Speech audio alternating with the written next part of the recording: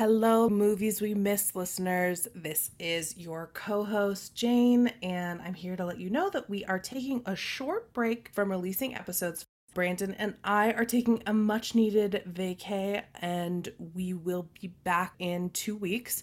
We love you. See you guys soon. Bye.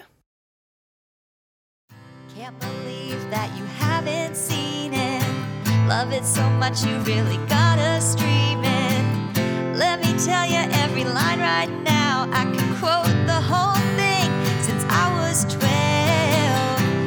Maybe your mom told you no. She said she wouldn't give you any money to go, and that's why movies we missed.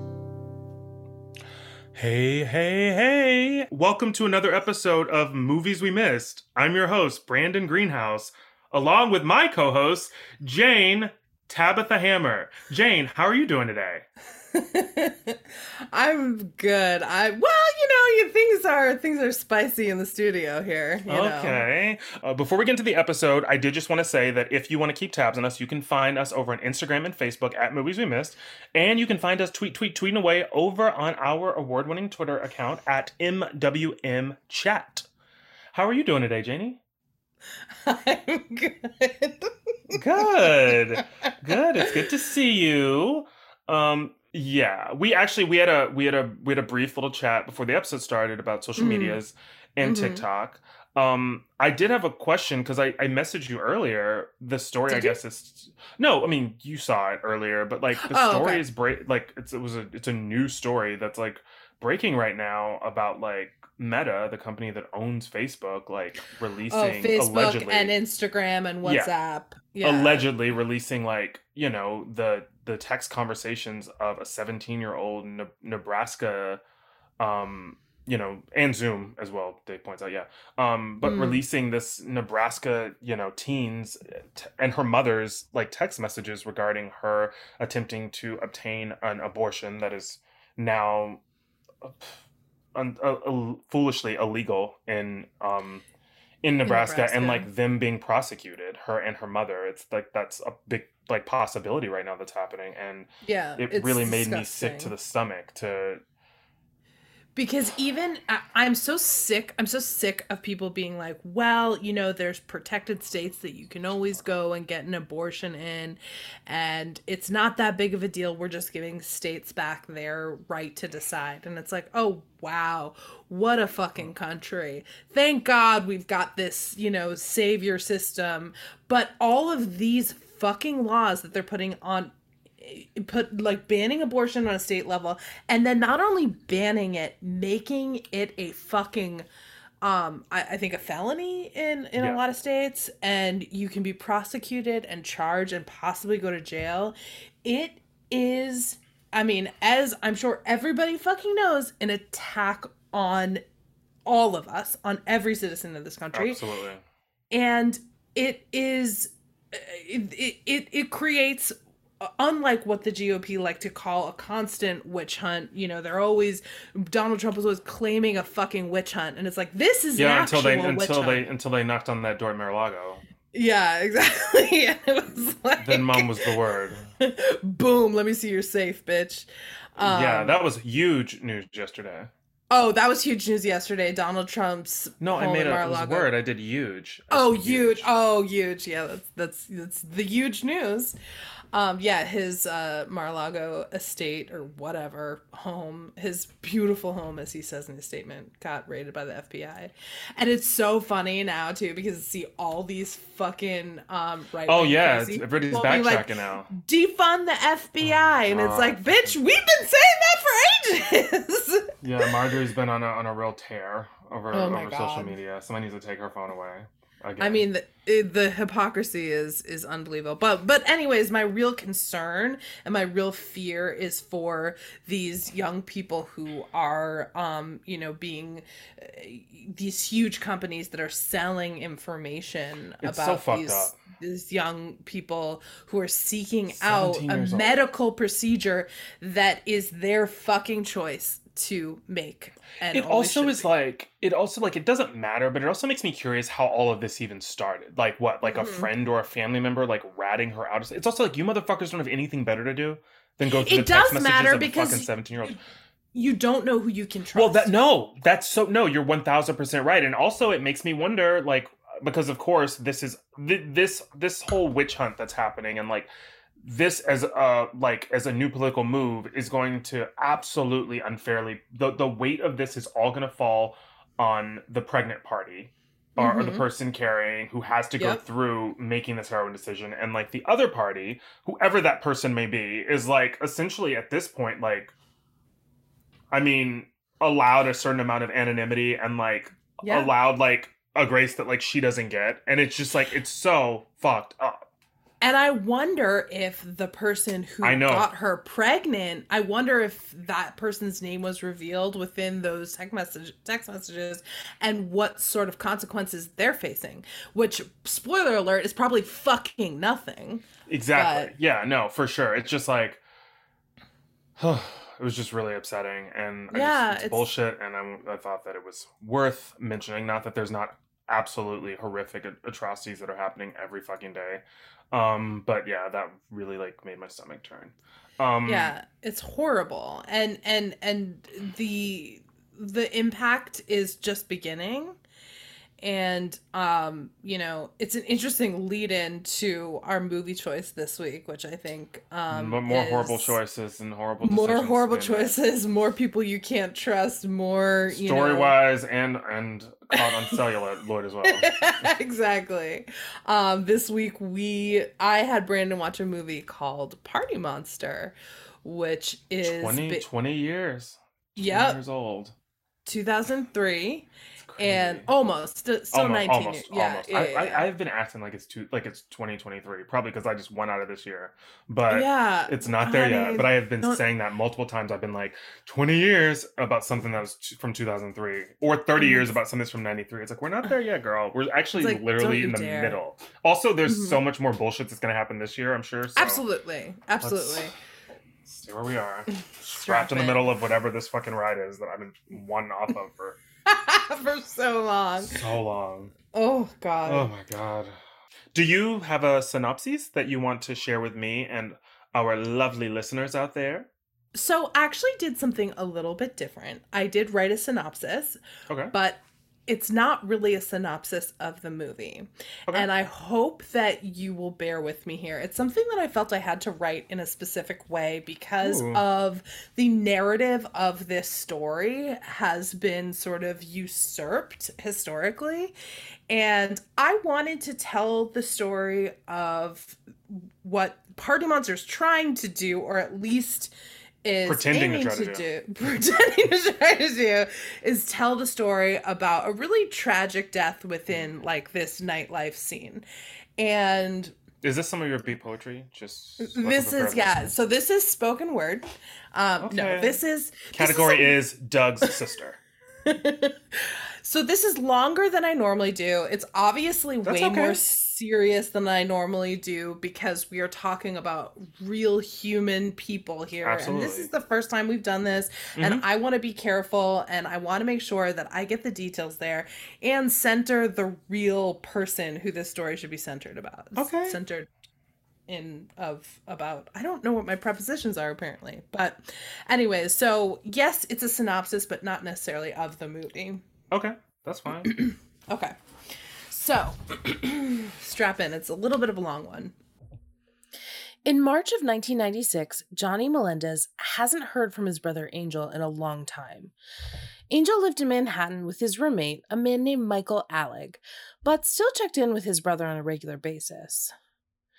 Johnny filed a missing persons report, but with the NYPD being, the NYPD, there was little concern for Angel's whereabouts. Angel was not the ideal candidate for police to sink their resources into.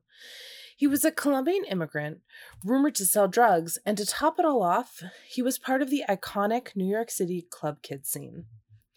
Abandoned by the police, Johnny decided to take matters into his own hands.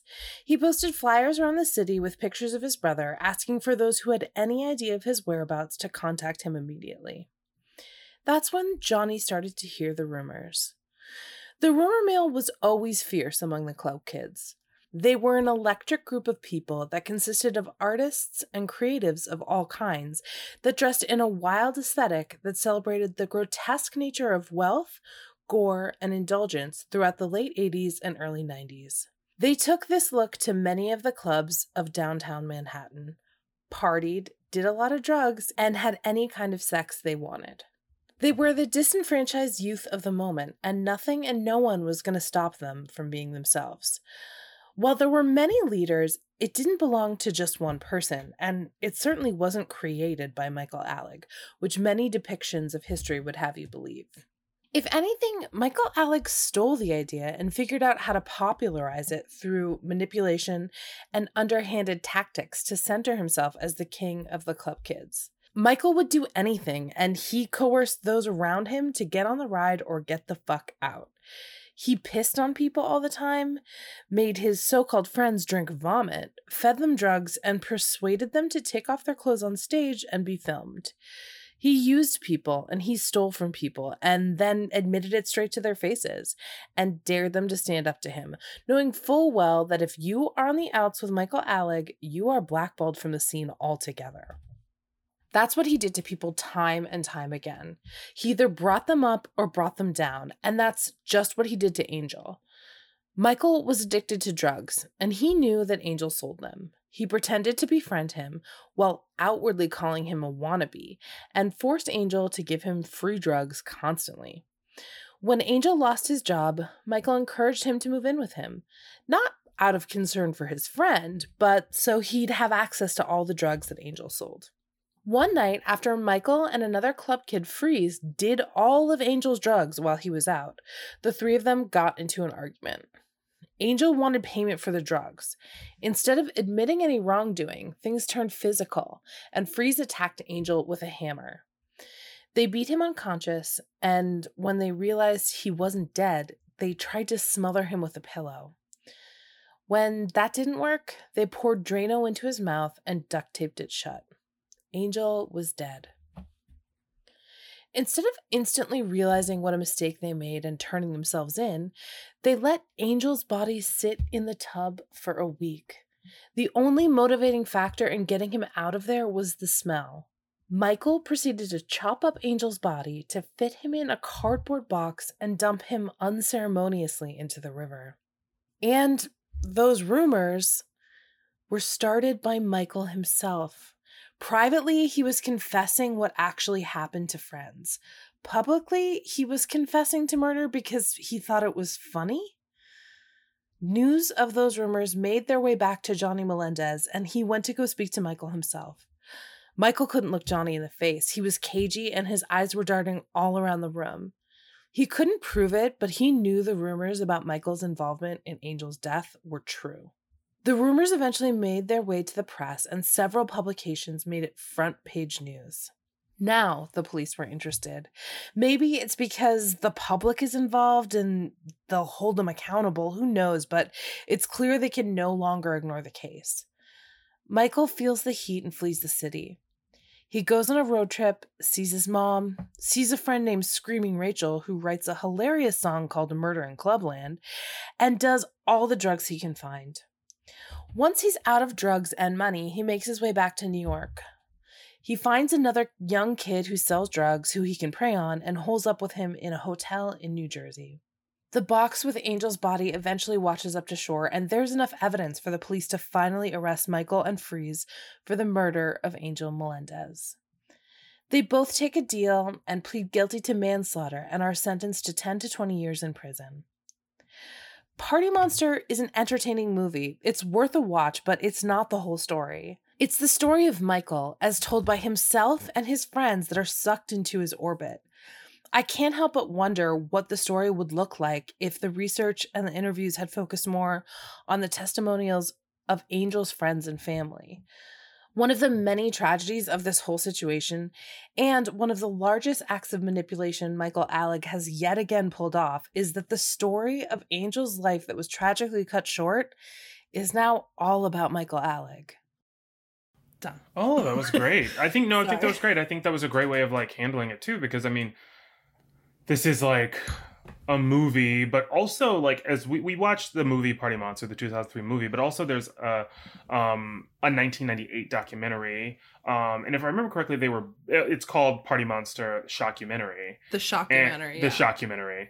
And if I remember correctly, they were both written and they were both directed at least by Fenton Bailey and Randy Barbato, who are producers they work for they're owners of World of Wonder, I believe, and which produces all of the Drag Race shows, RuPaul's Drag Race, which is just like an interesting connection. But that what were you saying? Well, when the movie started and I was watching again, I was like, why do I know the name Fenton Bailey? And it was all the RuPaul stuff, of course. Yeah. So that's like in this RuPaul, by the way, former club kid.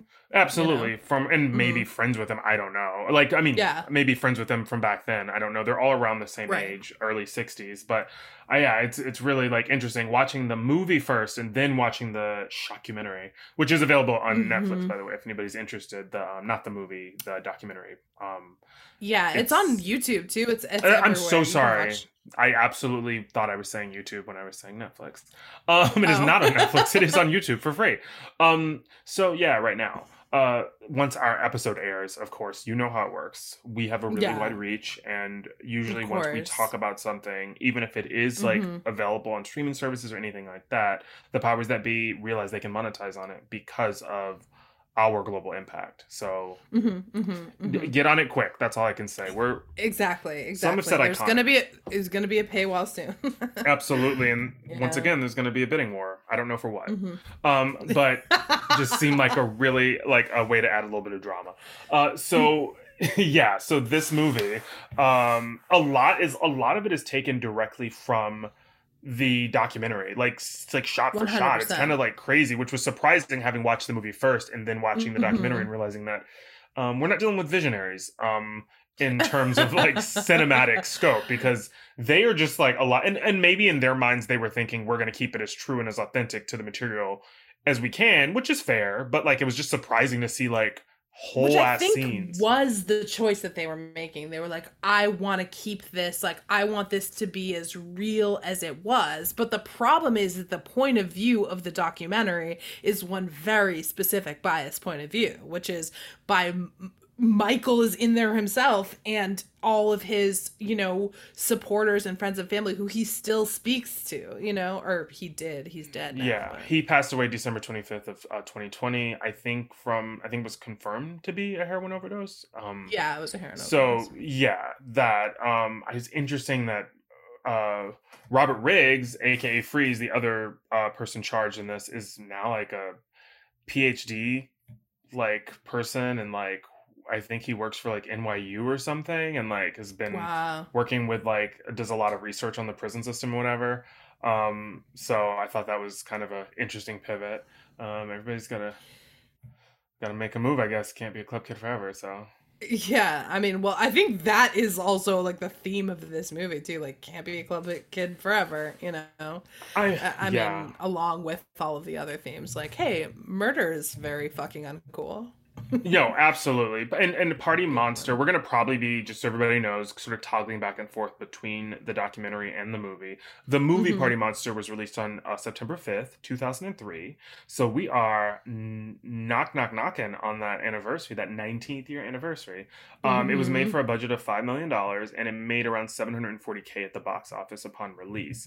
Okay, so first of all, the thing about this movie for me is that I did not particularly enjoy it. Part of the reason why I didn't enjoy it is because I think it hasn't been preserved well. It is like it's the format that I found it in was like really like not good. It was like formatted for TV, and it was really, which means that it was sort of vertical, and it was like smashed in a little bit in this way. So that, first of all, that's not a ding against the movie. That's a formatting issue. So that's not really it.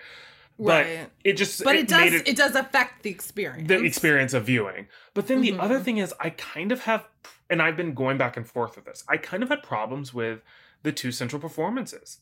I felt like, Yeah, I felt like Macaulay Culkin and Seth Green, who are both people that I love, by the way, and like very like Absolutely. close to my heart, huge part of my childhood, and actors that I get excited when I see a movie with the two of them in the movie. Like 100%. I just like them both, and I feel like this sort of like connection in a way to them because they were such a huge part of my childhood. But like I felt like what my problem was, I've been trying to figure it out, and I think what it is it feels like Culkin and Green are both playing these queer individuals, and it feels like there's this separation between who they are as people and who these characters are. And it feels like instead of them sort of like finding a way to imbue the characters with like authenticity, they're like playing these versions of what they think gay people are like that aren't even, to me at least, especially from seeing the shockumentary and just footage I've seen of James St. James is still like very much like a personality who exists in like the culture. Absolutely. And like I've seen other videos of James St. James doing like makeup videos and talking about books and interviews and things like that. So if you have any part of queer culture, or even just like you have seen James St. James do something. No, absolutely. And if you look up James and no St. James, shade there, he's making there's nothing to be no shade to be had. He's like exactly. He's a name. I mean, especially Right. if you are a queer individual. But like I felt like they were doing like this performance of queerness that like, but they weren't actually allowing themselves to like access the reality of any of it. So it was just like, what is this like? And when the movie first started, I saw that there was the scene at the very first scene of the film is a scene where Seth Green as the James St. James character is being interviewed, and then later on we see that scene in the movie, and it's him being recorded talking about Michael and talking about this sort of part of their lives. And I thought when I first saw that scene, I thought, oh, because the next couple of scenes where we're first seeing Michael and James interacting, I thought to myself, oh, is this a movie within a movie? Like, is this them in a movie acting? Like, is it actually these characters? And I was like, no, this is like them in this movie just being these characters. And it was so... And you know what it feels like? What? This is like, now that I'm thinking about this, I'm kind of able to put my finger on it. It's like... It almost feels like, you and I watch a lot of true crime. Pornography. And right. On top of what you said. Right. But there's a lot of like investigation, discovery and stuff like that. And there are these reenactments of things that are horrible and sometimes very laughable.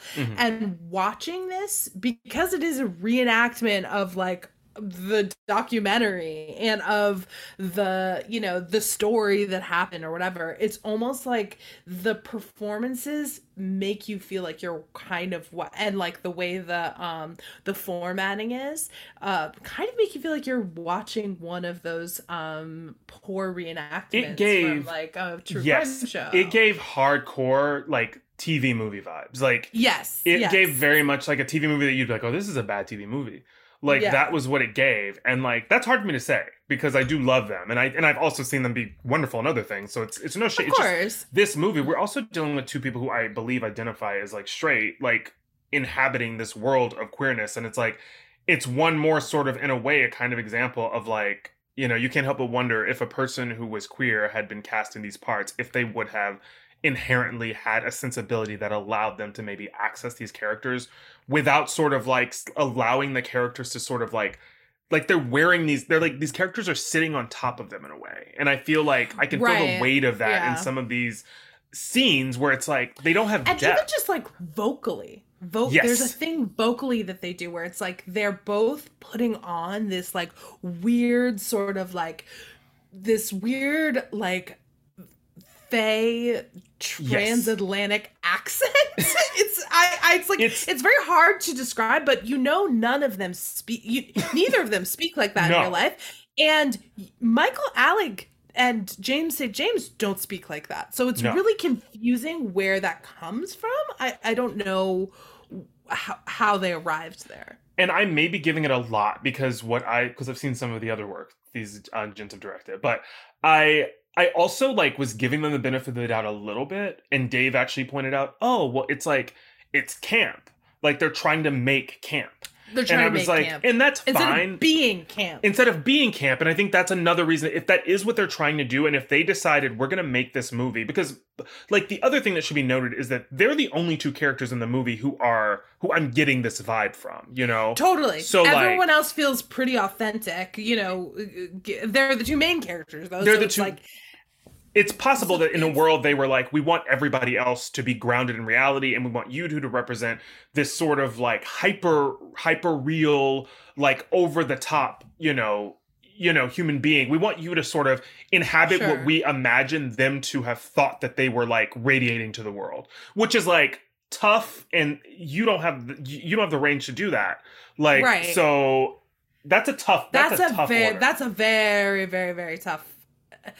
And I honestly, to bring in another element of like, it may not be that deep. Mhm. I think we've got, I think we might be giving them too much credit in that sense. Whereas like we have a directorial issue because the directors of this film also are the directors and the writers, Fenton Bailey, and I forget the other name,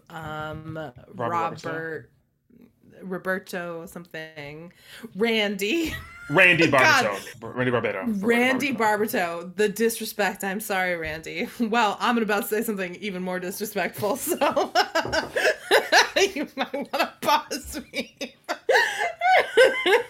Oh my god. But I think the skill level with those two directors in directing actors was not there, because if you look at their work prior to and after, it is all documentaries or reality TV, and you are pretty much like have no experience, as far as I understand, based on what's on your IMDb pages, on directing actors. Maybe you have theater experience, but I don't know that, and also that's very different. But you know, there doesn't seem to be that part there, which is why I think maybe the performances were lacking in that sense. And I have a feeling, and this is just a feeling, and Dave mentioned it, and it's been in my head a little bit.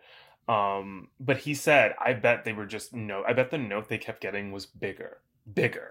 Of And course. I bet that that's something that was happening, because we know these two to be performers that can give like, they're not known for transformative type Daniel Day-Lewis level work, but like, but we know that they're like actors of a formidable talent, and they do a certain type of thing really well, which is why they're like largely adored and loved by fans. So it's like, I feel like it was two men who were very young, and they were tasked with, this is a huge undertaking. And I even said to Dave at one point, I was like, the thing too, though, is like, even if this was camp, which is camp that's way too aware of what it's trying to be, this still isn't really a story where like we need that. Like, this is the story of like a person who was killed. Like this isn't a world where I don't need fantasy in that regard. I don't need camp, and like I don't feel like these are characters that like that we need to see in that light. Like, I think like the idea this isn't that project. And I also think like, you know, I'm just from watching this movie, which again, I enjoy watching this movie. Okay. And I think I have a history with it For sure. because it exposed me to what the Club Kids are. And and it's very queer, and for me, Absolutely. you know, as a young kid seeing this for the first time, I was totally fascinated and went on like, you know, internet, to borrow a term from the movie, an internet K-hole, researching all of the stuff about Club Kids and you know what they represented and how queer they were, and they did some very essential things, like bringing, you know, queer life and into people's, you know, televisions who are watching Geraldo in the Midwest. That's important, and it's all overshadowed by this one narcissist, selfish dude who took someone's life, or sorry, two, him and Freeze. But the story is about Michael Alec, right? It's not about Angel, and it's not about the death, even though they make it sound like it's the death. It is about the fascination with a person that they idolized within this scene and how he got to where he got. And I think that's the fundamental problem, because we bury the story and the tragedy in in the search of trying to figure out who this person is. And what this person is someone who clearly has a lot of huge issues, and I don't think deserves any more limelight than they are absolutely begging for. Which and yet we do it. Also, it feels like in the documentary and in the movie, like it just seems like Michael Alig is given all of this space to be a multitude of things, and like, Angel Melendez is sort of reduced to like this one aspect of his personality, having like sold drugs apparently like casually, which like a lot of people did, and like it's like he was more than that. And in the very beginning of the documentary, one of the first things that we hear Michael say is that after having murdered him is that he was just like a poser, like pretending to fit in. But it's like, but it's also like, you're all just posers. That's what this lifestyle hinges on, is like people who didn't belong finding out about this culture and like becoming a part of it and like finding family in it. And so it's like, it feels weird that like we're ultimately using the same cool kid rules that so many of these people like rallied against and grew up like, and it's a system that so many of these people grew up having to like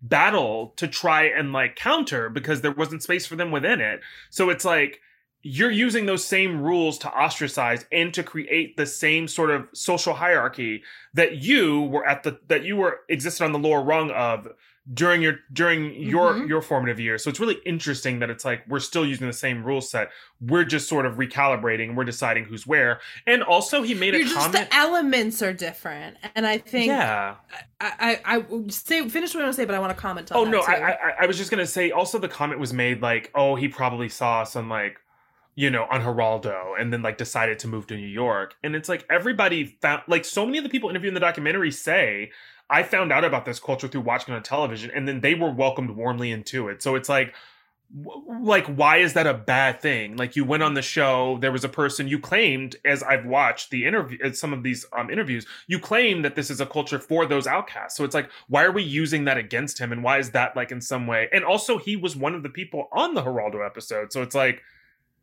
did he see it or was he on it already? So it's like, it's just like that theory of like, and also that being a sort of like excuse, because what I'm hearing in the subtext of this is like, he was a disposable person because I didn't deem him authentic, because we didn't find him to be authentic, and we didn't find him to be, to have the kind of like, social cachet that we did. So like, his life was expendable as a result of that. Once he no longer served a purpose to us, once he could no longer like provide us with like drugs, then he had no use for us. And it's like, that's kind of what it sounds like to me, which is like heartbreaking.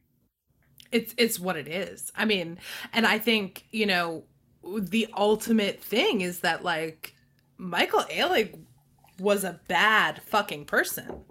And he was in a position to be idolized, and it's really hard for people to wrap their head around the fact that there was a person who had so much power within your subculture or your counterculture, whatever the right term for it is, and he turned out to be the worst possible version of what you expected.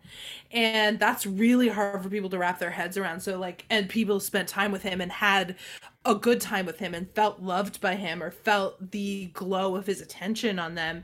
And so this like, everyone in this documentary and within his life, and again, the movie Party Monsters really pulled from the documentary. I mean, they're very much in conversation with each other. Yeah, which is why we keep referencing it, because those are where the real people are seen saying the things about a person who needlessly took somebody's life, that you can't believe how flippant and how forgiving they are in this moment.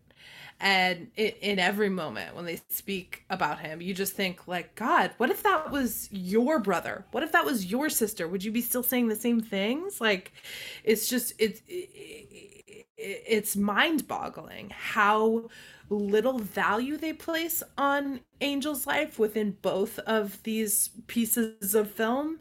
And, you know, and there's the whole other aspect. Angel is one of the few non-white people in this. So what the fuck does that say, you know? And it's like, and the people that aren't white seem to have to provide some sort of use, you know, or they are expendable in a way, because the other characters, Keoki, who I believe is Salvadorian, is still a world famous DJ, but was a romantic interest of Michael Alig for some sort of stint, and is played by the icon, the legend, Wilmer Valderrama in the movie. But like another character who like has a use until he doesn't. It's like, so it's like another brown person who like is expendable to a certain degree once he no longer is providing. So it's like these characters are asked to do a kind of like they have to offer a sort of labor to prove themselves, and they're the only ones that have to. And then all of the black characters in the movie ended up on the cutting room floor, apparently. Apparently there were no black people in the Club Kids. No, they weren't around apparently, and we know that's not true. So it's like, yeah, of course. What's the tea? Because they also, you know, with the exception of RuPaul making an appearance on Geraldo. But other than that, it's like, yeah, they push the white kids forward, and it also shows you who Michael Alig surrounds himself with. Oh, for because these are characters based on real people, and they are almost unanimously. Even the documentary, there weren't any white people. There weren't any. No, there was no black people in the documentary. We had a lot of racial slurs being thrown around too from Michael Alig specifically. Oh yeah, freely, casually. It's just, it's like there's so much of that. Also, what people are describing is a lot of times they describe it with a chuckle, but it's like, that's just abuse.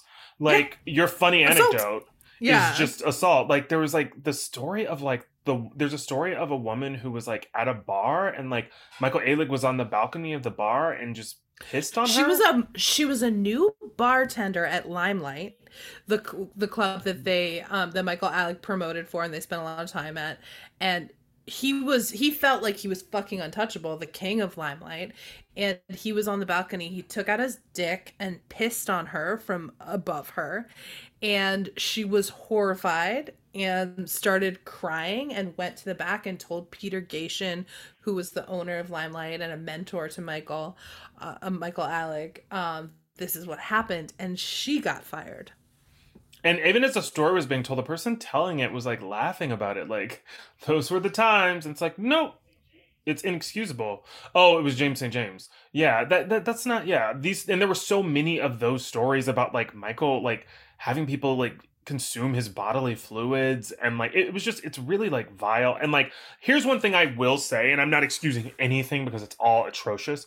And when I was reading an interview in The Guardian with him, he made a comment which I was like, this doesn't excuse it, but I get what you're trying to add to the conversation, which was, he was like, when you're on heroin and when you're on ketamine, one of the questions that the person who was interviewing him, who really was sort of like asking hard questions, you know, I mean, not really, just asking, so did you do this? Did you do that? It's like, if the questions somebody's asking are literally just you to recount the events of your life, then, I mean, you gotta yourself a bunch of, like, that's not really that appalling if they're just like, so you murdered someone. It's like, these questions are tough. It's like, I'm just saying facts, baby. I didn't sign up for this. And it's like, whoa, this isn't what I thought this was gonna be.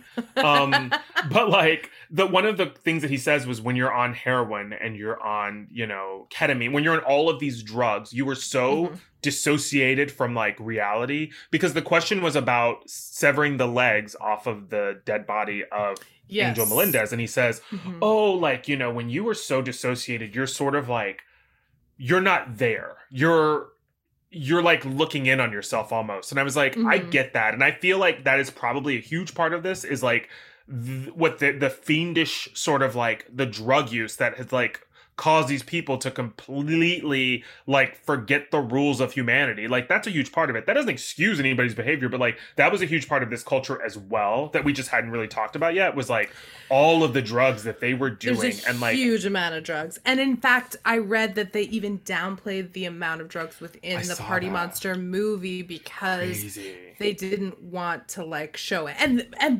spoiler alert, there's a ton of drugs being done in the movie. So I can't imagine the downplaying it anymore. But I will say that in the stuff that I've read from Michael Alec after he's gotten out of prison, because he did some interviews, you know, he was paroled in 2014, I believe it was, and he died in 2020. And he, you know, tried very much to get himself out there as well, because he was a person who absolutely needed validation and outside attention constantly, and also had no other fucking life skills anyways. But he did a lot of interviews and talked a lot about his drug use. And the thing that really frustrates me is, like, he said many times, like, I'm certainly not trying to use the drugs as an excuse, and then absolutely go into a tirade about using the drugs as an excuse for why he got to the place that he did, and why, you know, why he and Freeze ended up killing Angel. And the thing about that I find so insulting is that there are millions of people in this world who are struggling with a drug addiction, or have, you know, in the past struggled with a drug addiction and are in recovery. There's so many people who are affected by drug use, and all different kinds of it. And most people don't end up killing another person. You're right. Most people do wild, unforgivable, frustrating things while they're on drugs, and that truly is them, you know, being in that state that you were talking about, sort of the disassociative state. But there has to be something in you that was in you before you started taking drugs and having that mess with your mind that would take it as far as Michael Alec and Freeze took it. Also, it's worth noting too that he mentions kind of quickly in the Guardian interview that like everybody was aware of it. Like everybody within that the murder had happened within the culture, but also the people there were a lot of people living in this home. And it was about a week after he died before they actually said about dismembering the body. Like, so he was just in a bathtub.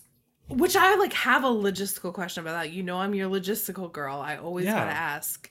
There are several people living in this apartment, and no one needed to take a bath or a shower. Right? Like, what's going on? Week? Is this an ensuite situation? Like in like somebody's master bedroom that's like away? Or is everybody so drugged out of their minds that like they're literally going in the bathroom and like, and you're right, they probably just weren't taking showers.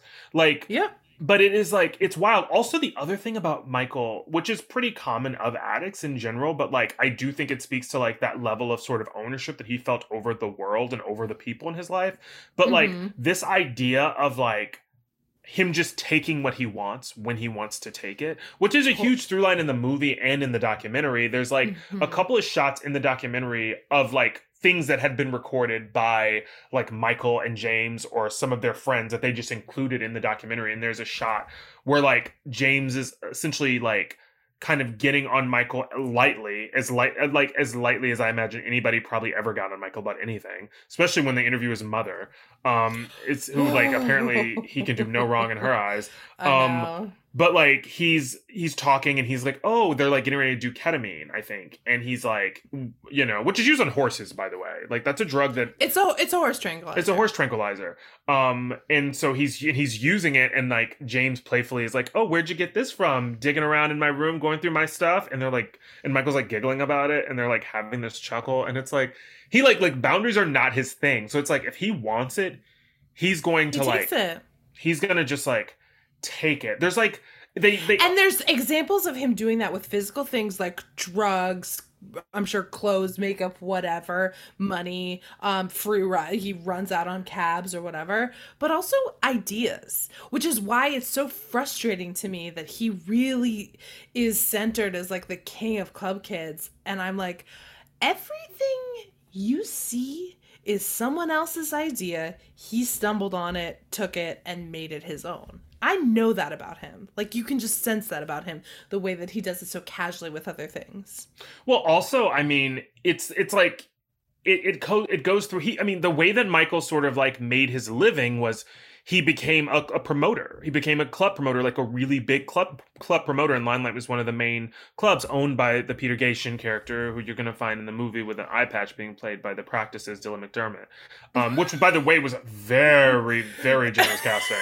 Like, I was like, what? I can't wait. I was like, I can't wait for Brandon to give his hot take on Dylan McDermott, or is it McDermott? Yeah. Sorry, I get Dermot Mulroney and I get those McDermott two names mixed up. Of Wedding Day fame, baby. Yeah.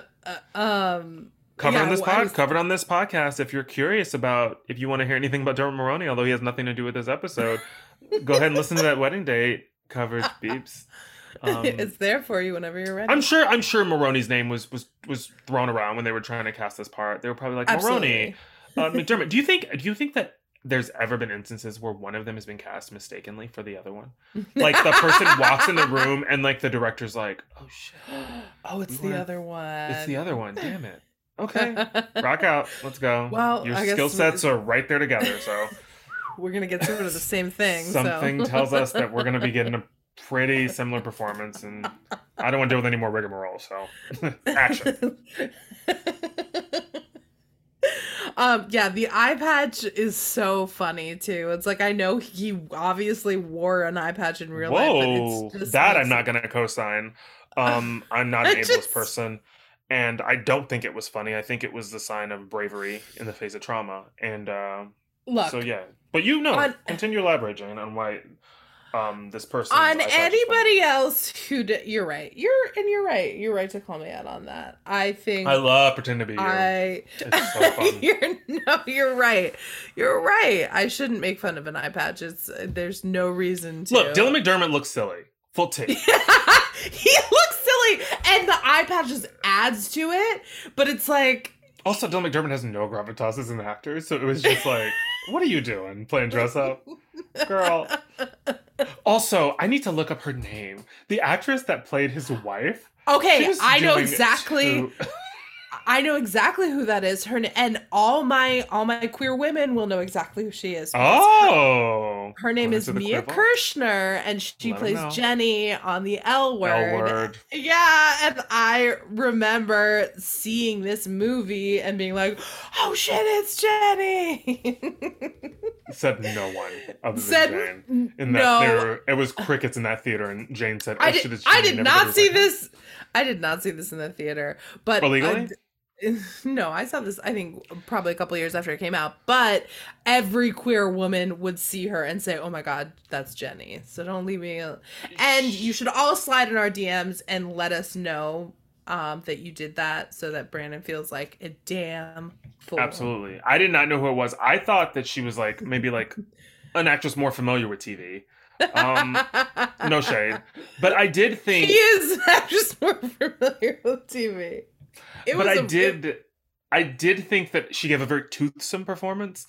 I felt she didn't have very many lines, but I felt her like chewing the scenery. Like she was like, "I'm here. I don't care what Culkin does. I'm here to do a professional job. I'm the wife of Peter fucking Gatien. He runs the club." I know she had a backstory. I know she had journals full of like character, character discoveries, and just like anytime it was like she was in a different movie from everybody else. Her like tonally, she just radiated this different energy, and it was really funny watching her interact because it would be this like loosey goosey patchwork performance from Culkin.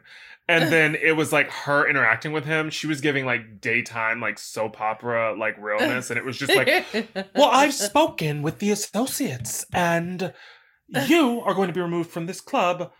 Too sweet. So if I were you, I'd pack my bags." It was just like, oh, she's really in her bag right now. She is doing it. I was like, good for you, girl. She's like, I'm going to handle this like any professional gig. And you know what? I'm not mad at her. She did her thing. She's like, I'm tired of losing roles to Deborah Messing. Honestly, she gave me the campiness I was looking for. She really did. She was like the the right kind of camp for this Right. role. She was here to work, baby. Mhm. And it was really fun to watch. So I enjoyed her because I was just like the gall, not even of the actor, not even of the character of the actress. I was like, she came in here with audacity, and I'm here for it. But like, yeah, she was really fun. Jane, I actually have a question for you though, and we haven't talked about Yeah. this yet. Mhm. What was it like to be here in this scene when all this was going down? What do you mean be here? What was it like to, I'm sure, barkeep or like host some of these gigs? These are some of your contemporaries. So I'm just asking, what was it like to take I the train see. over from Boston, I see. Beantown, hit up the clubs and like get in there and do the damn thing back then? Brandon, this was obviously well before my time. Okay. I was in diapers when these kids were doing lines off the bar at Limelight. Maybe not in diapers, but diapers were they were a sweet he's whispering at me. I didn't say anything. No, I was just listening because I wanted to hear the throwing story. his hands up. I just wanted to sit at your knee and I wanted to find out because I didn't know. I thought I saw you in some of that archival footage. That's why I was like, "Is that Janie? Is that Janie in that chicken outfit?" You know Clucking? what? Claire the chicken. No, I was not Claire the chicken. I was at home Okay.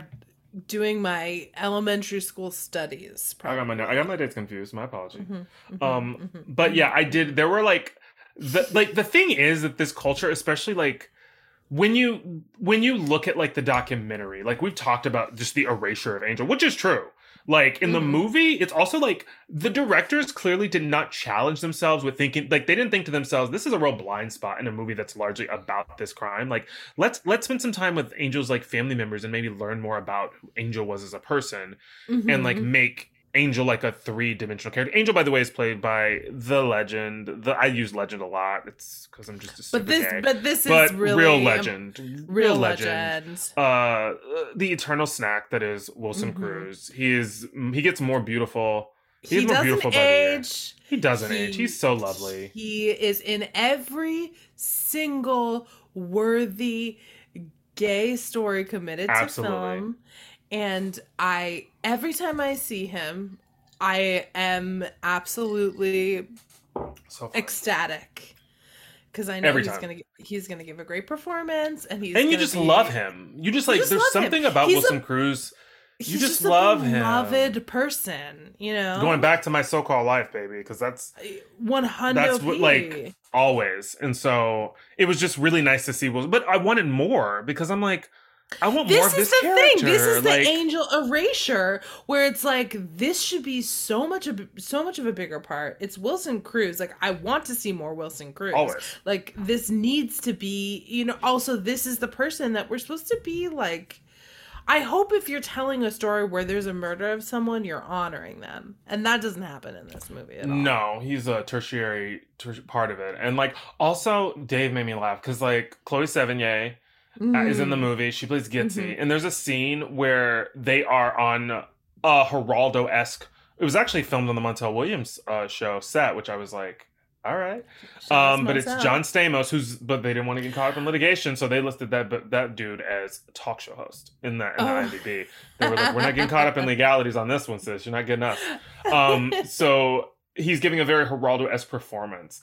And And during that clip, while they're on the show, which like you can find clips on YouTube of the Club Kids, they were featured on television a lot in the early 90s, late 80s. So much footage and info just like on this whole like phenomenon talking about the Club Kids and also the murder and Michael Alec and all of that kind of stuff and James St. James. Like there's so much on YouTube. There's so many articles, there's so many interviews, and I have read a lot of them, and I'm always fascinated by this subculture, and feel the sadness that it is overshadowed by this murder, of course. But what was really funny, you're absolutely right, by the way. What was really funny to me was we're watching, and then there's a clip of like Chloe Sevigny like at home watching this on like television and sort of like taking it all in. And she says at one point, she says, as they're showing them, she's like, "Oh my God, like they get paid to do nothing. That's so cool." And then, and then, and Dave said, Dave was like, "Who is this grown ass woman?" And it made me laugh so hard because it's like, are y'all trying to like channel to us that Chloe Sevigny is supposed to be like a tot? Because she was fully like in a night dress. Because like, Gitsy was like 14 when she started getting and Chloe involved. Sevigny was like 30 when she filmed it. So I was like, the math ain't mathin', because I feel like she's giving me like teenager, but like she's not, and like it just made me laugh when Dave said that, because that was what I was thinking too. Was like, whose mom is this at home all day watching this, you know? But clearly they were like trying to give us a kid's fantasy. Exactly, and it was like, okay, can you just age her up then? If she has to be Chloe Sevigny, like, great, let's age her up. Because also the thing too, I did not realize this, I think, until this time watching this. These kids were so young when this all went down. Mm-hmm. Michael was like 21, I think. James was like 21 or 22. Like, they were so young to be thrust into this world, you know, or it's the world they created, of course, but yeah, it just to be, you know, just to be a part of all of this. Also, it's also really interesting because it's like, I mean, one of the things that they sort of, they do a good job of sort of explaining what the Club Kid culture was. Obviously, these are the people who lived it, so of course.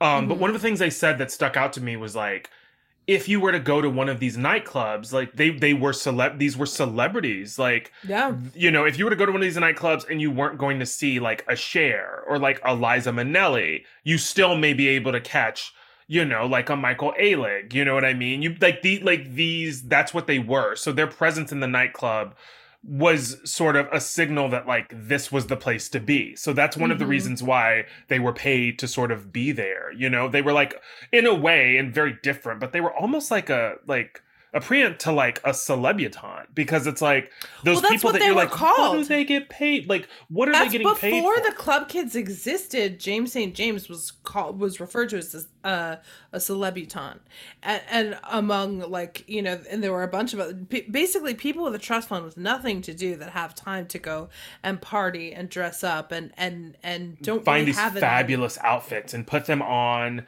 And, you know, things they're never going to wear again. Things they're going to wear one time to go out and just, like, elicit a reaction. Like, and be photographed.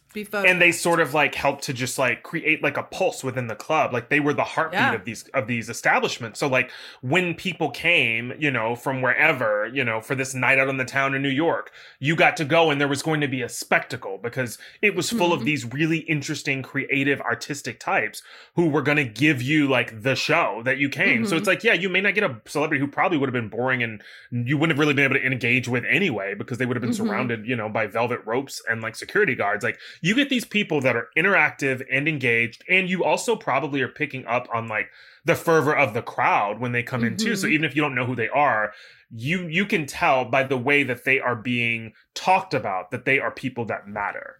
And, like, that's kind of cool that you could effectively be like a nobody in the world and go to New York and, like, get in with these people and start doing creative art or using your body as a canvas and, like, making these installations and stuff. And, like, you know, it is like a really neat thing to think about. Totally. Magical time. If you talk to a lot of former Club Kids, a lot of their aspirations were to be a part of Andy Warhol's, you know, orbit factory. And be and be part of the factory and be amused to him and have him create art around them. They wanted to be famous in that way, in the way that, like, someone is using you and lifting you up and creating fame, but they're the ones really who are doing the work. You're just showing up and looking fabulous.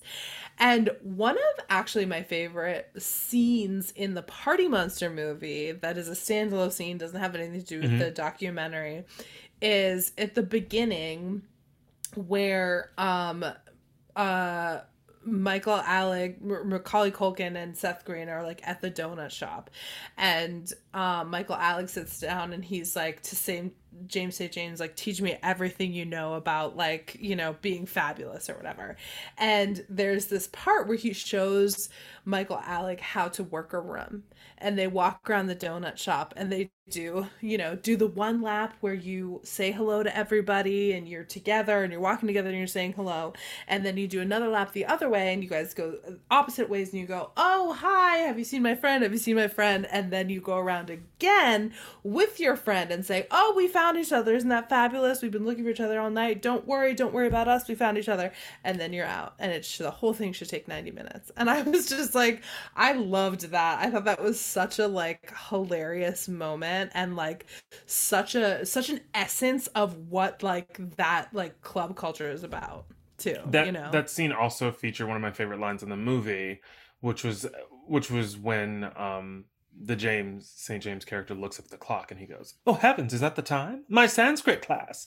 Yes, so good. And that there are a lot of good lines in the movie. Like, there are a few that always make me chuckle, and they're usually James St. James. There are a lot of great moments. I would say Green fares a little better than Culkin as far as like, agreed, closer to something that feels like reality. Yeah. A little bit more successful, but there were like moments that were like good, that were good moments in the movie. I thought that like one thing that they did really well that like may have been an accident was like there wasn't really a lot of chemistry between these two. Yeah. And it's like, I think that's just because in a way it feels like Michael was a person that was very difficult to connect with. And I definitely like got that. There were like they took some things that like Michael had done and they sort of like mashed them together. Like one of the people in the documentary talked about being handed a bottle of Gatorade by Michael that was filled with urine, and he drinking out of it thinking that it was Gatorade, and like, oh, and they are just laughing, and it's like, that's an assault, and that's mean, and that's horrible. It's also like it's like, what, like, was it just to get a ride, just to see what the person would do, or did you like, or like I'm so untouchable that like you wouldn't dare? Yeah, you wouldn't, that's Michael Alec's whole personality. He's seeing how far he can go without being stopped, and he found the line, and the line was fucking murder.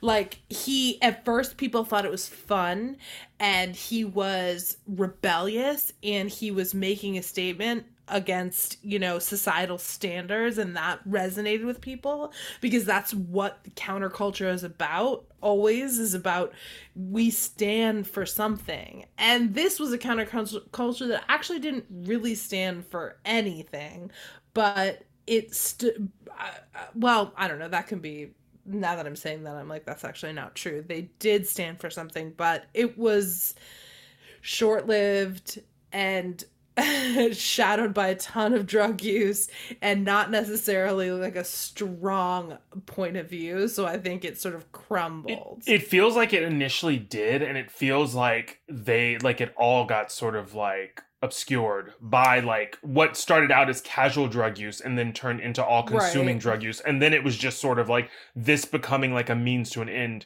to get your next fix, like that, not for everybody maybe, but I'm just saying for some people. Jane also mentioned earlier, I mean, they were doing a lot of like sexy body performances at these clubs to bring people in as well. So it's like, there were like performances where people were going on stage and like exposing their body, and they said for like $50, like going on stage and getting naked in front of a crowd, or showing their asses, or showing, their body parts to see who could elicit the most reaction from the crowd.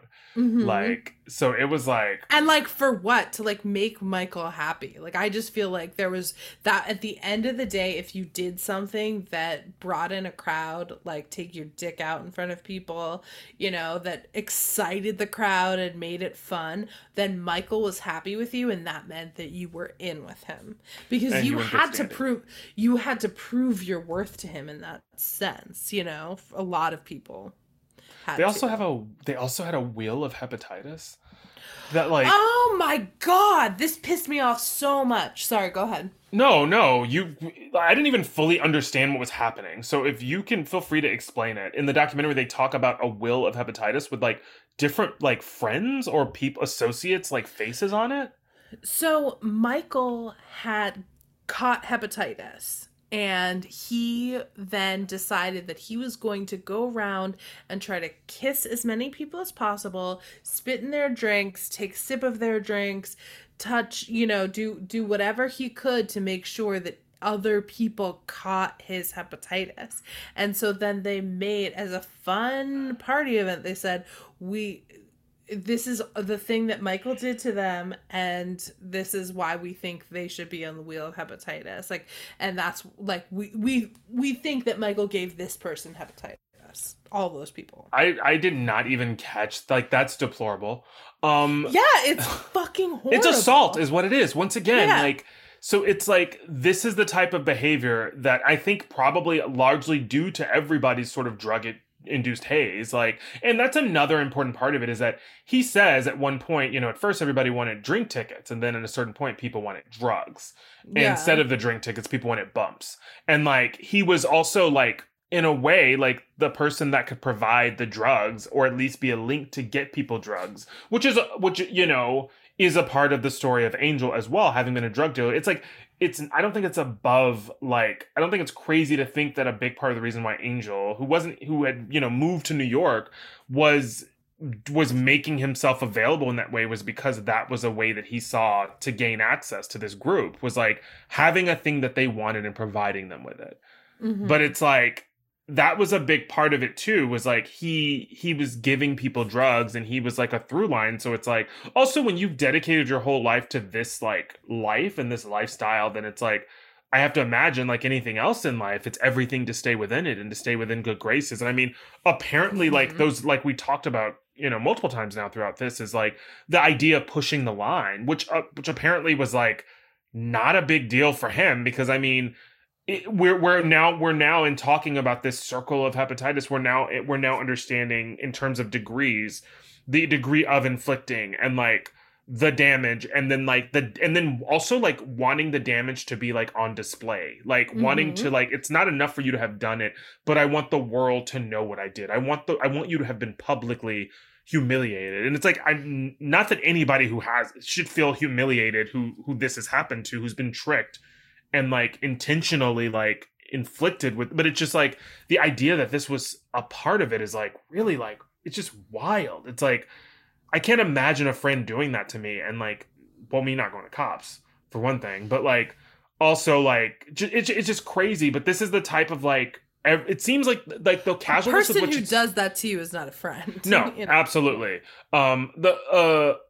It seems like it was so commonplace. That's one of the things I took away from the documentary, is that his behavior was deplorable, and it was so over the top that like these stories I feel like are probably just the tip of the iceberg. Like, and I bet there was a disbelief that they were happening to them. Like, I bet you don't have time to process when someone has like pissed on you and you're fucked up on drugs and you're on a night out. You don't necessarily have the time in the space from the incident to step back and be like, that was really, really not okay. You know what I mean? Well, also the person who said, "Oh, I drank his vomit."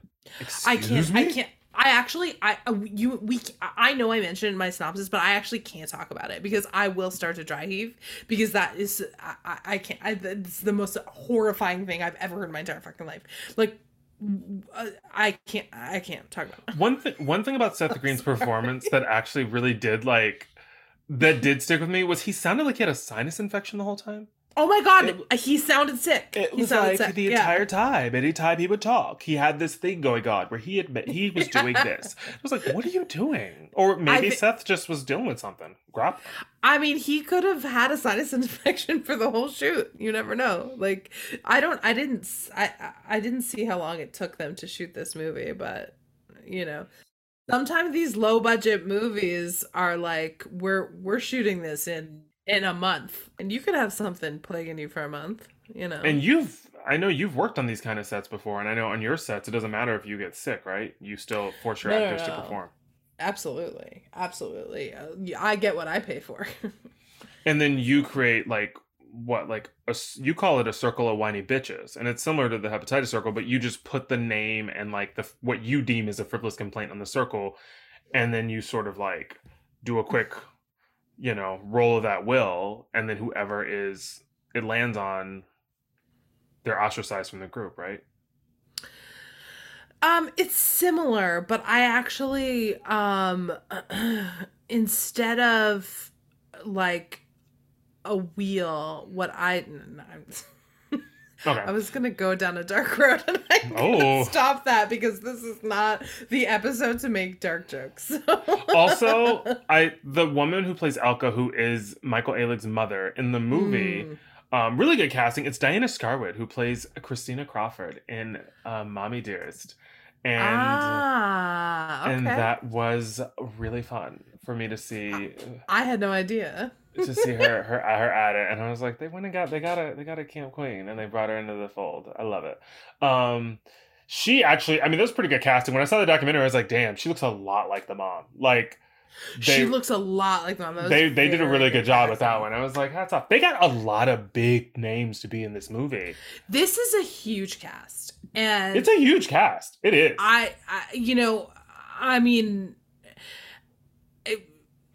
I think, like, I know you didn't love the movie, of course, but, like, at the time, for me, that was a huge pull because it was, like, tons of people in this cast, and that's why I want to see this movie, too. And then, of course, learning about, all of the club kids. But I don't know if Tara's going to find this I hope she doesn't find this as an insult. When we were watching the movie, the Natasha Lyonne character was giving me, like, T vibes at one point. I was like, no, ooh. She's not. Not like completely, but there were like a couple of scenes where it was just really cool. No, it was just no. I wouldn't mean that as an insult. Do you think Tara's gonna find insulted? I don't know. She was a really fun character. It is nothing to do with the character. I just I hate the whole look of that character. Oh well, she is a little okay. So let's talk about this for a second. Okay. It wasn't the look, and let's talk about this for a second because there was a lot of dreads and. Okay, that's the thing. No, that's not what I meant. To. So you're not talking about she doesn't look like Tara. Just no, when she was talking like a couple of times, it was just kind of funny. Oh, okay. No, okay. That's fine. I was like, what are you? But I do want to talk about this really quick. There were a lot of white people in this. Well, it's mostly white people, but there's a lot of people in this movie with dreads, and with like box braids, and I was like, what is going on? Because y'all don't have black people, y'all decided to y'all gonna just fill that role? Like, there was a lot. And I'm sorry if we have any white dreaded, like, listeners out there. No, I'm not sorry. If we have any white dreaded listeners out there, I want you to take a really fucking good look at your choices and understand that is literally the height of cultural appropriation. And if you don't know what that is, fucking Google it and look it up because you are literally walking around with a whole ass culture that is not yours on top of your head. So stop it and literally do the work. Honestly, I get so mad every time I see a white person with dreads. I get so mad. It's enough. Because it's like, it's 2022. I could understand if this was, maybe 15, 20 years ago and you didn't understand. There wasn't the conversations that we're having now. I get it. And maybe you hopefully made the decision to cut them off and, really understand what you did was not cool. Fine. We all make mistakes. But if you're doing that now and you don't know that that's not okay, I can't fuck with you right now. So please get a haircut. Sorry, I'm coming in hot today. You're good. I had a white friend when I was in high school, I remember, and he had dreads, and I remember he used to use glue. He used to use like Elmer's glue.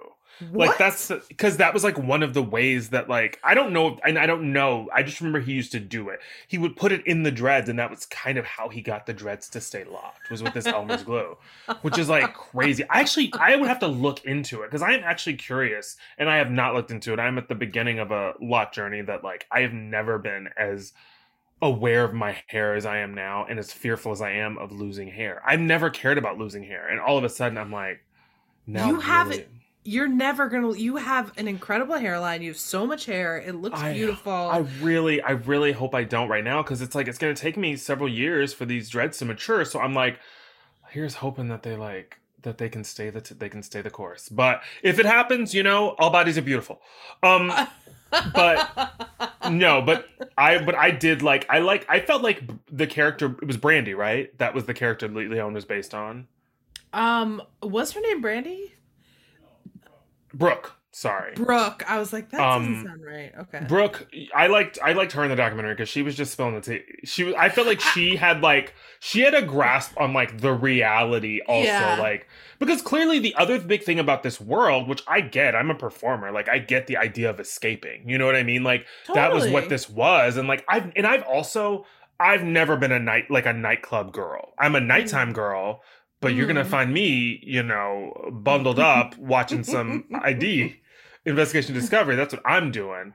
That network was a game changer for me. I'm so old. I was in Jane's living room the first time that I saw a commercial advertising Investigation Discovery. I remember quaking because I was like, they fucking cracked the code. Why is it gotta be you're so old you were in my living room?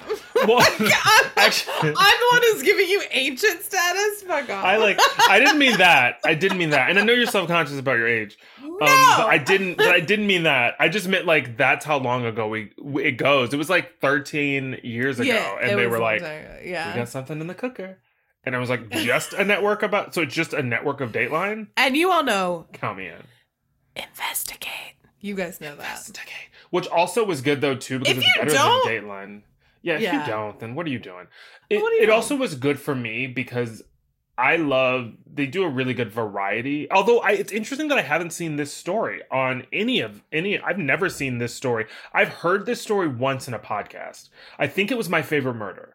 I've heard them do like a version of this story, but I didn't fully remember it. But I've never seen anything like other than these two. I've never seen an actual documentary about Michael Alig or about anything. So, I mean, obviously there's the Party Monster documentary, but I haven't seen anything else other than that. Which is surprising. Stuff. He's done interviews and you can find him on YouTube. I've watched some of them. Okay. He's done interviews, but also it's like, the thing too, and the problem with like some of the stuff that I found, the interviews and things that I found with him is that he's still kind of letting himself off the hook, and he's still 100%. He's 100%. He's not taking full ownership, and like even like in the interview I read, he's telling two things. One is that he tells the story of like a friend coming to visit him who wanted to bring a plastic hammer with him, like as like a cute joke, like one of the items that they used to kill Angel Melendez. And it's like, that's not funny. Like like what? Like you still don't get it then if you think that that's cute. And then he tells the story of all the letters he got in prison from young people who've written him. And he's like, they like me because of what I did, but like they always start the letters with what you did was horrible, and it's like, then they don't get it either. Because it's like, there's no but. Yeah. And it's like, that one sentence does not excuse it before they go into a letter where they're celebrating you and they're like talking about how incredible what you did was. And like, it's also like, it's so easy, I feel like, to look at this and to be like, oh my God. And once again, I'm saying like this person and like what he represented. I'm not saying the club culture. Like, I get that you can look at a lot of this and you could be like, whoa, that seems really cool. Being a person, first of all, I mean, I had like some popular moments in high school, but like by and large, I identify as a nerd, and not like one of those people who like identifies as a nerd but really isn't. Like, I think I am kind of like a little nerdy, but like I was never like in the clubs like that anyway. I've always been the one who's holding everybody's coats and ready to go home. So like, I never fully was enveloped by the club culture, and I guess it's over because by the time this is over, I'm gonna be fully middle-aged. The way these pandemics are coming back to back now, I know. It's too. Also, it wouldn't even matter. You wouldn't find me there. I walked home from the gym and my feet started hurting and I was like, ooh. So I think the dogs are barking. So I don't see that for me in my future, and it wasn't in my past either. It's just never going to be the moment. Anyway, so it's all really just appalling. And like, I mean, the things that I will say, if I can struggle to find some sort of like positivity about about what like the club culture, and like one of the things that I do think that they captured in the movie is like that sort of like, I think the frivolity, just like the like the joy in frivolity and like whimsy and like finding ways to access whimsy, like and like not adhere to the rules of society. I think that scene at like the chicken shack where they go to this chicken restaurant. It's a really like, it's a really fun scene. And it is something that was really popular where like, in addition to clubs like Limelight, they were also like these pop-up parties. They show a clip in the documentary and they kind of do a light reenactment in the actual movie, but it's like a party at like a Subway, like in a subway station, or like they go to like a restaurant, like they go to a donut shop, or they go to like, you know, a burger joint. Like, and it's not just the two of them, it's like 300 people. Oh, it's throngs of people who packed, appear full, dressed in their full Club Kids gear. And it's like wild because it's like to think about a world in which these people, but also the thing too that's really interesting is like the cops were. You just cut yourself off. What were you gonna say? Oh, I don't know. The cops were like a huge part of it though. Like the cops arriving was like a built-in part of the evening, totally. Which is like they so wanted like that. They wanted it. It was like, that's what happens. And you see in some of the clips in the movie and in the documentary, you see clips of him like being interviewed by just a person who's there with a camera. And then at one point somebody will be like, the cops are coming. And he's like so casual because it's like, that's a thing that happens at the party. That's like, that's how we know when the party's over, essentially, is like when the cops are called and when the cops show up. But like, they would just like it's like guerrilla style partying where it's like, we show up at a place, we overtake the establishment. In the movie, the scene is him ordering 300 burgers and like 300 fries, which I was just like, I'd walk out if I worked there. I'm like, no, I'm done. That's it. I'd be like, no. But I do. That is the exciting, fun part of it. You know, it's not like he didn't contribute anything great to this. And also, this wasn't just Michael Ealing. No. That's what I meant to say is like he contributed to this community that already exists and then usurped it and capitalized it and stole a bunch of people's ideas. But there were some really cool ideas and moments happening within this scene. And it was something that I would have loved when I was like 18, 19 years old. Like, fuck yes, let's pack into a burger place and like have an impromptu guerrilla style party. Why not? Like, why the fuck not? This would have appealed to me so much. I mean, I don't necessarily like love the idea of like dressing up like, you know, a troll and wearing, you know, 12-inch platforms or whatever, but like I definitely could see myself going to one of these parties if I lived in New York and it was available. 100%. I mean, if I could have somehow kept my distance from him, if that was possible, and like right, I don't think just like enjoyed the fantasy of everybody else and people were going to be kind to me. Like, I don't particularly love the idea of being in any scenario where like I'm being treated like shit. So like, long as I you know, would not have wanted to associate with Michael, but the fact of the matter is like those were that top tier of people are like, you know, only really associating with each other, and then everyone else is either trying to get to them or trying to be noticed by them. And I think that's a really interesting part because like I would definitely have wanted to be on the outside of that, just with my friends enjoying the party. I don't give a shit about this guy's pissing on everybody. Actually, if I saw him piss on somebody, I'd be like, it's time for me to go because I'm done here. Also, I mean, it's like, it's not for anybody. Also a really like interesting like thing to think about if you want to sort of like, because that was the thing I tried to wrap my head around, was like, these people were so popular just for existing within the New York scene that they were like, they were on multiple like talk shows. It's like so they were enough of a talking point that it was like, let's have them as guests on our show. That's the kind of impact that they had. So it's like, it is so great. Also in the interview, there's an interview, a Geraldo interview from 1990 that Rue is on the panel. And it's also funny because in the interview, Rue basically is saying a lot of the things that Rue has become famous for. Yeah. But basically, like something along the lines of, you know, we're all born naked and the rest is drag. Rue says it on the show in 1990, which I was like... Yeah, she said that. And if you'll notice, an article that I read, I think it was like a Vice article, it's a James St. James interview, where like... he brings so much of the heart to the movement that Michael Ealing doesn't, where it's like when people ask questions, Michael Ehrlich doesn't give a real answer. He's rude, he's cocky, he says something totally unexpected and like weird. And you know, James St. James says the thing like, you know, we're here for everybody, we're celebrating, you know, we're celebrating what isn't normally celebrated within our society. You know, if you have a hunchback, throw some glitter on it and go out and party, you know. And like he's saying that, RuPaul is having those moments like we're born and the rest is drag. Like there are messages behind this. It's just, you know, unfortunately the front guy within the media is just Michael fucking Ehrlich, you know. There's a really funny moment in the interview too, because it's like it's Geraldo, and it's like, first of all, Geraldo, who's, you know, acting like he wasn't like getting it in at nightclubs and shit in the 70s, but whatever. It's like you're acting like this is all foreign to you. It's like you were. I know. It's like, oh, you got a little cocaine on your mustache, Geraldo. Exactly, a little cocaine.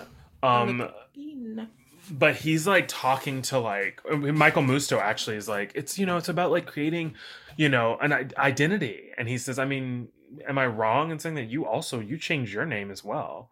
And Geraldo's like, for a reporter, you've definitely got your details wrong. And it's like, no, he doesn't.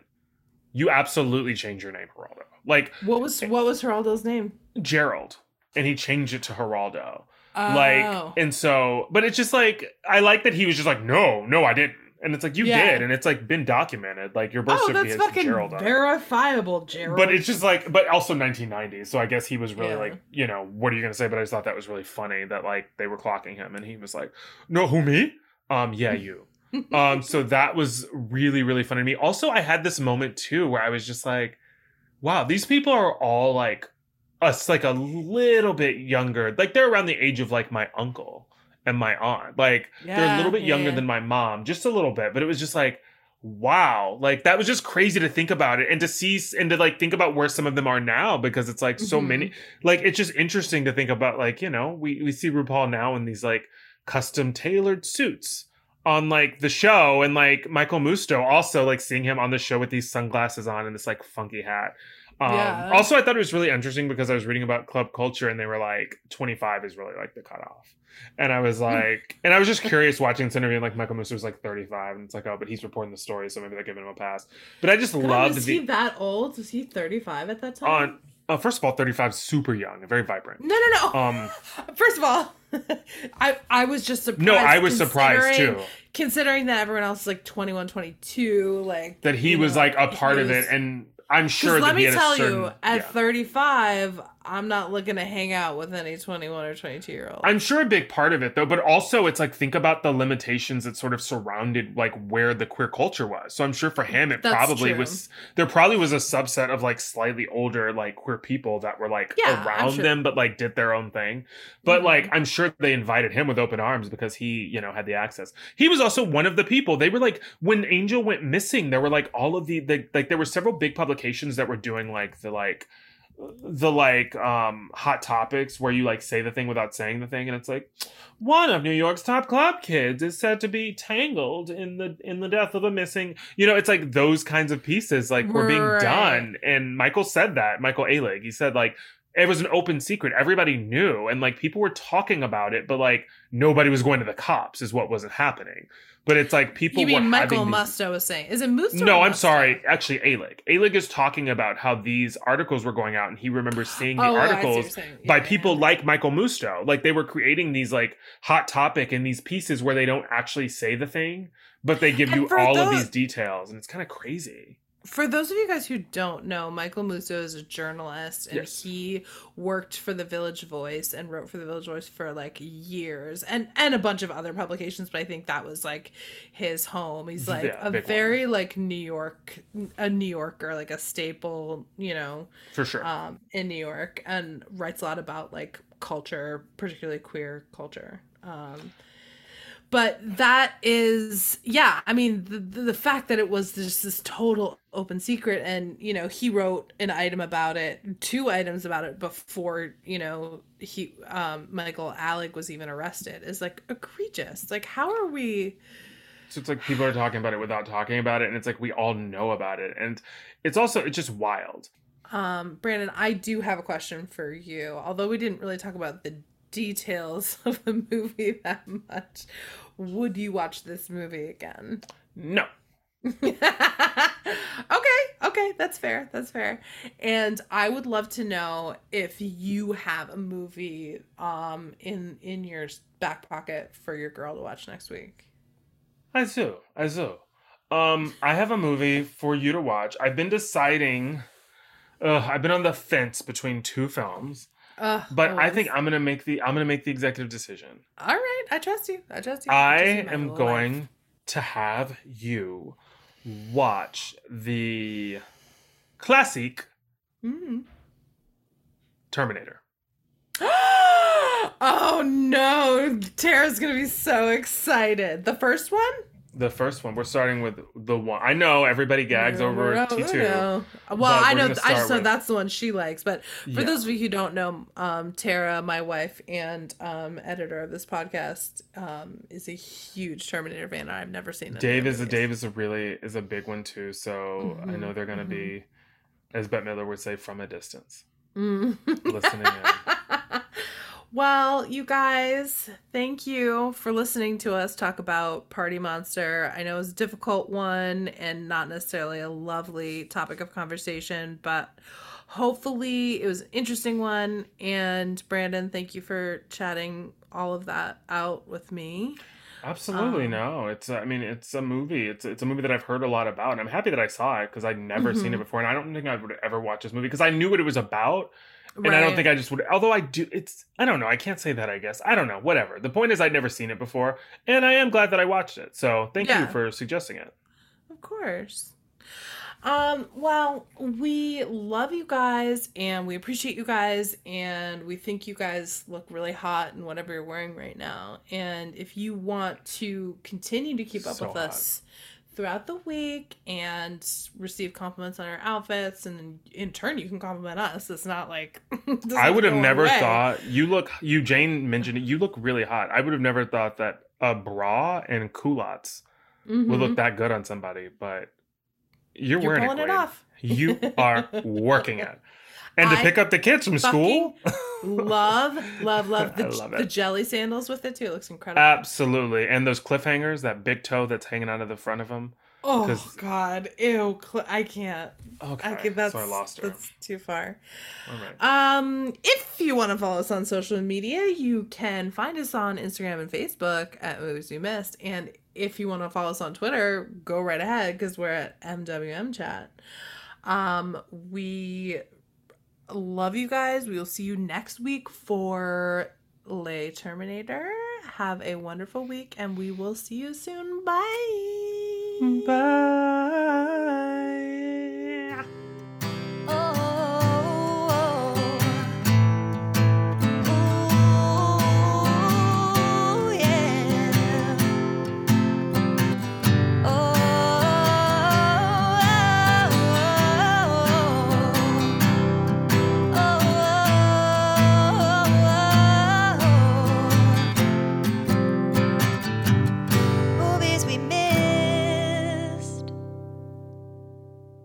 Oh heavens, is that the time? My Sanskrit class.